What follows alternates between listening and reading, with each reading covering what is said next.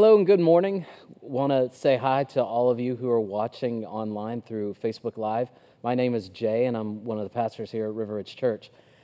So, over a year ago, I think I included this in my message, but we were talking about the prophet Jonah, and I brought up that song that my sons wanted to watch over and over again in the VeggieTales, that movie about Jonah. And that song, if you remember, it goes like this: Jonah was a prophet, ooh-hoo, but he never really got it. Sad but true, and if you watch it, you can spot it. A doodly-doo, he did not get the point. So that song may now be stuck in your head, but if you've read ahead in Judges in 4 and 5, you might see this connection. Even though Jonah didn't get the point, the evil Canaanite and commander of Jabin's army, Commander Sisera, he got the point literally. So this passage that we're looking at, it covers a lot of ground, and we're looking at chapters 4 and 5 of Judges. And today I'm using the CSB, the Christian Standard Bible. Chapter 4, it reads like a story, and the narrative details God's defeat of the Canaanite and how he uses Deborah and Barak and Jael to defeat Canaanite King Jabin and Commander Sisera. Chapter 5 is a song. It's poetry shared by Deborah. She's the judge that we're learning about today. And God uses this cast of characters, namely women, and leader Barak, to defeat the Canaanites. Ultimately, it's God who gets the victory. But once again, as Matt has shared about Judges, we find the Israelites in the repeated cycle of Judges. So, reading in verse 1, Judges 4, the Israelites again did what was evil in the sight of the Lord after Judge Ehud, if you remember him, our left-handed sword wielder, had died. So the Lord sold them to King Jabin of Canaan. The commander of his army was Sisera. Verse 3, then the Israelites cried out to the Lord because Jabin had 900 iron chariots, and he harshly oppressed them 20 years. But God raises up a judge. God would raise up this woman, Deborah, to bring peace and victory to the Israelites. We read in verse 4, Deborah, a prophetess, was judging Israel at the time. She would sit under the palm tree of Deborah, and the Israelites went up to her to settle disputes. Deborah's a judge. She's a prophetess. She's married, and she describes herself in Judges 5 as a mother in Israel. She's wise and counsels disputes. She's the best judge we've seen up to this point, in my opinion, and I think she stands head and shoulders above all the judges that are mentioned in this book. She's a godly leader. She's not a warrior. She doesn't fight in battle, but she shares as a military leader God's prophetic military plan for Barak, who would be the military commander of the Israelites. So in verse 6, she summoned Barak and said to him, hasn't the Lord, the God of Israel, commanded you, go deploy the troops on Mount Tabor and take with you 10,000 men from the Naphtalites and Zebulunites? Then I will lure Sisera, commander of Jabin's army, his chariots, and his infantry at the Wadi Kishon. Wadi meaning river, at the Kishon River to fight against you, and I will hand him over to you. Barak said to her, if you will go with me, I will go. But if you will not go with me, I will not go. Is Barak fearful? Maybe. Is he disobedient? I think so. He did say he said he wasn't going if Deborah wasn't going with him. And I'd rather shine a greater light of his own feeling and his own view and esteem of Deborah. Deborah was awesome. She commanded respect. She's God's anointed and appointed leader. Her response continues to reveal what a godly and gifted leader she is. She's prophesied that the Lord commands them to take these 10,000 men to fight Sisera against these 900 chariots, which is sort of saying like these were the tanks, the best weapons of the day. And these chariots can mow down dozens and dozens of people, dozens of foot soldiers. And so we see clearly that the Canaanites have this overwhelming advantage over the Israelites. But we will soon see the outcome. In verse 9, I will gladly go with you, she said, but you will receive no honor on the road you are about to take, because the Lord will sell Sisera to a woman. So Deborah got up and went with Barak to Kadesh. Barak summoned Zebulun and Naphtali to Kadesh. 10,000 men followed him, and Deborah also went with him. And so the passage is clear. You're going to defeat these armies, these Canaanite armies, but the Lord ultimately will bring honor to women. And then what appears to be a random detail is shared in verse 11. Heber the Kenite had moved away from the Kenites. Heber pitched his tent beside the oak tree of Zananim. Kenites were distantly related to the Israelites, and Moses, his father-in-law was a Kenite. But Heber, somewhat of a deceitful guy, he plays both sides with the Israelites and the Canaanites.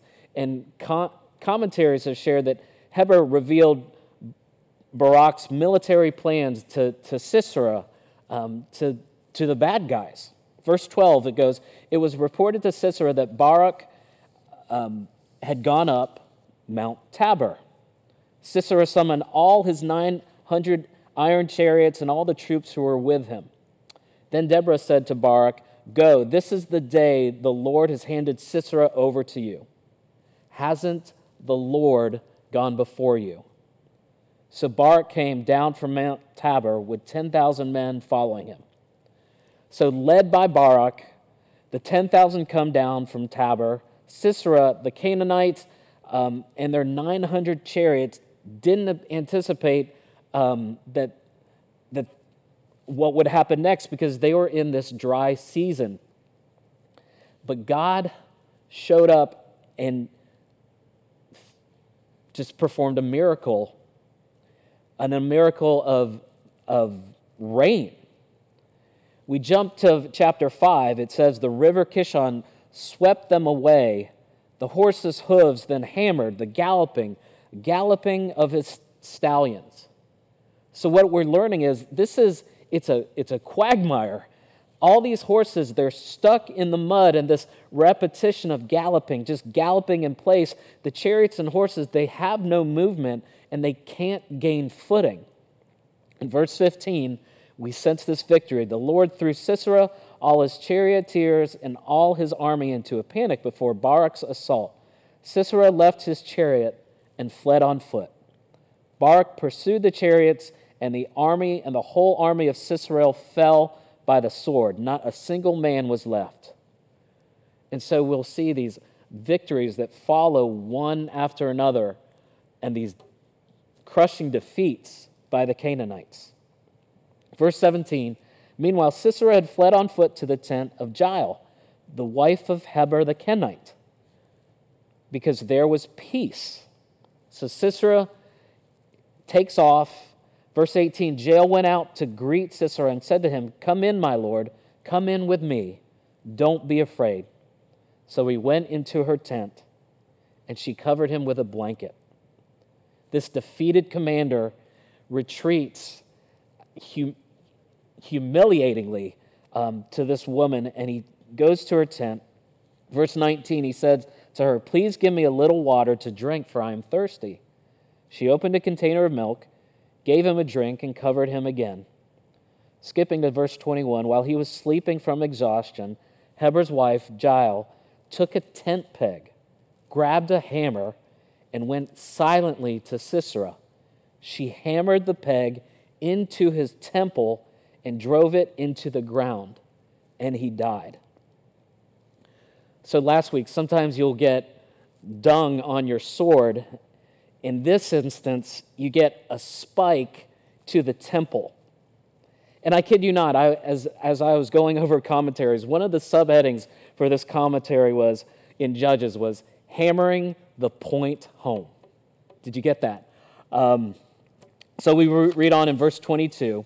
When Barak arrived in pursuit of Sisera, Jael went out to greet him and said to him, "Come, and I will show you the man you are looking for."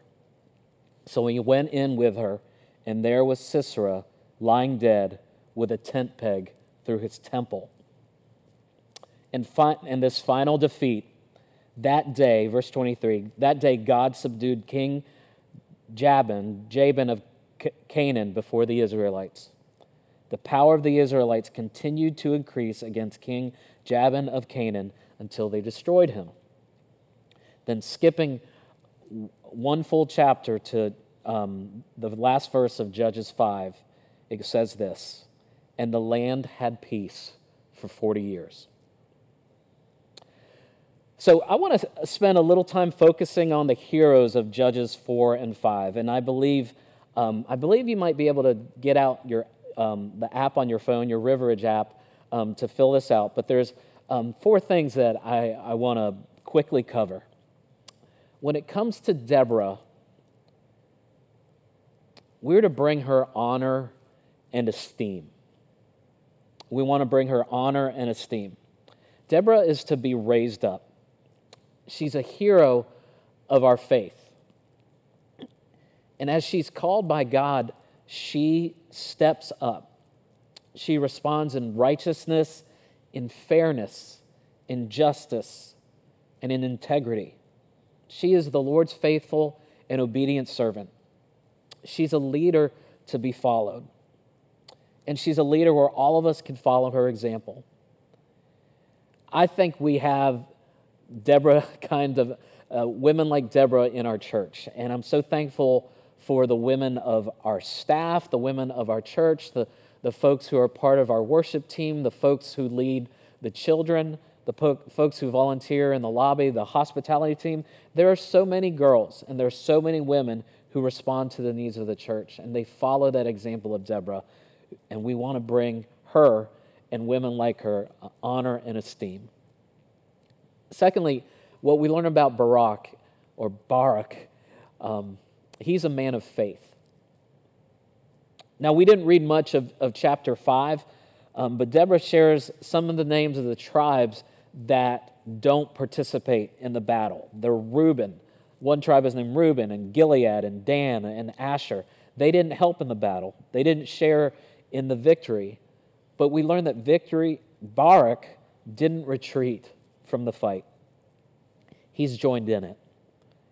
He's trusted God and went into battle. And maybe there's that hiccup between him and Deborah at the beginning. But Barak, he's mentioned in Hebrews 11. He's mentioned in that hall of faith of those heroes who've gone before us. He's revered as one who, we learn in verses 33 and 34 of Hebrews 11, who through faith conquered kingdoms, became mighty in war, and put foreign armies to flight. Now, there's a great temptation for us as men. We fall into that temptation. It's not about not sinning, but it's not stepping in where God can use us, where God can use our talents, our gifts, our abilities. I think we have that hesitation to hesitate. And there's this hesitation to sit and to wait and to passively wait, then jump into the action that God directs us to, the action that God calls us to. But we don't see that with Barak. So we learn of him as a man of faith. And if you'll put up with me for number 3, I just had to do it. For Jael, the one who takes care of Sisera, she nails it. You get that? She nails it. So Judges 5:24 that recognizes Jael, as Deborah sings, "Most blessed of women is Jael, the wife of Heber the Kenite. She is most blessed among tent-dwelling women." Although this is a gruesome story, she is a hero as she is used by God to defeat the enemies of God, to those who oppose God. And in the Song of Deborah, she speaks of Sisera's mother. Sisera's mother is mentioned as she's looking for her son, and the servants of Sisera, they share this, that Sisera's won the battle and he's dividing the spoils of victory, where he's finding slave girls to be used, one or two per each soldier. This is not a good man. This is not a good guy. This is a man, a terrible man, and God uses Jael to take care of him. So she does nail it. Lastly, we learn that God brings the victory, and we are to give him the glory. God brings the victory, and we give him the glory. There are many heroes of Judges 4 and 5, but the main hero in this and throughout the Bible is God. God was fighting. God was interceding for his covenant people. He's done this in the time of Judges, and he's doing this today. He's the one who called Deborah. He's the one who brought the rain. He gives the enemies into the hand of Barak. He raises up Deborah and Jael. And Keller writes in his commentary in Judges, what is the lesson for God's people? That God wins. And so blessing is to be found in fighting for and with him, putting ourselves in his service, whatever the odds or likely cost. And so we echo Deborah in her worship song as we give God glory, as we give him, as we see his victory. It says in Judges 5, when the leaders lead in Israel, when the people stand up and volunteer, blessed be the Lord. Listen, kings, pay attention, princes. I will sing to the Lord. I will sing praise to the Lord God of Israel. Let's pray. God, we thank you for the example of Deborah. We thank you for the faith of Barak. We thank you for the courage that we see in this passage. But Lord, we see your hand in all of it.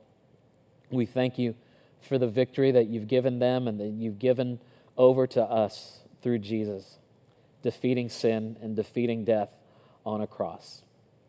Lord, help us live as people of faith and people of action to whatever it is you've called us to. But God, we want to give you ultimately the praise and glory, and it's in your name we pray. Amen.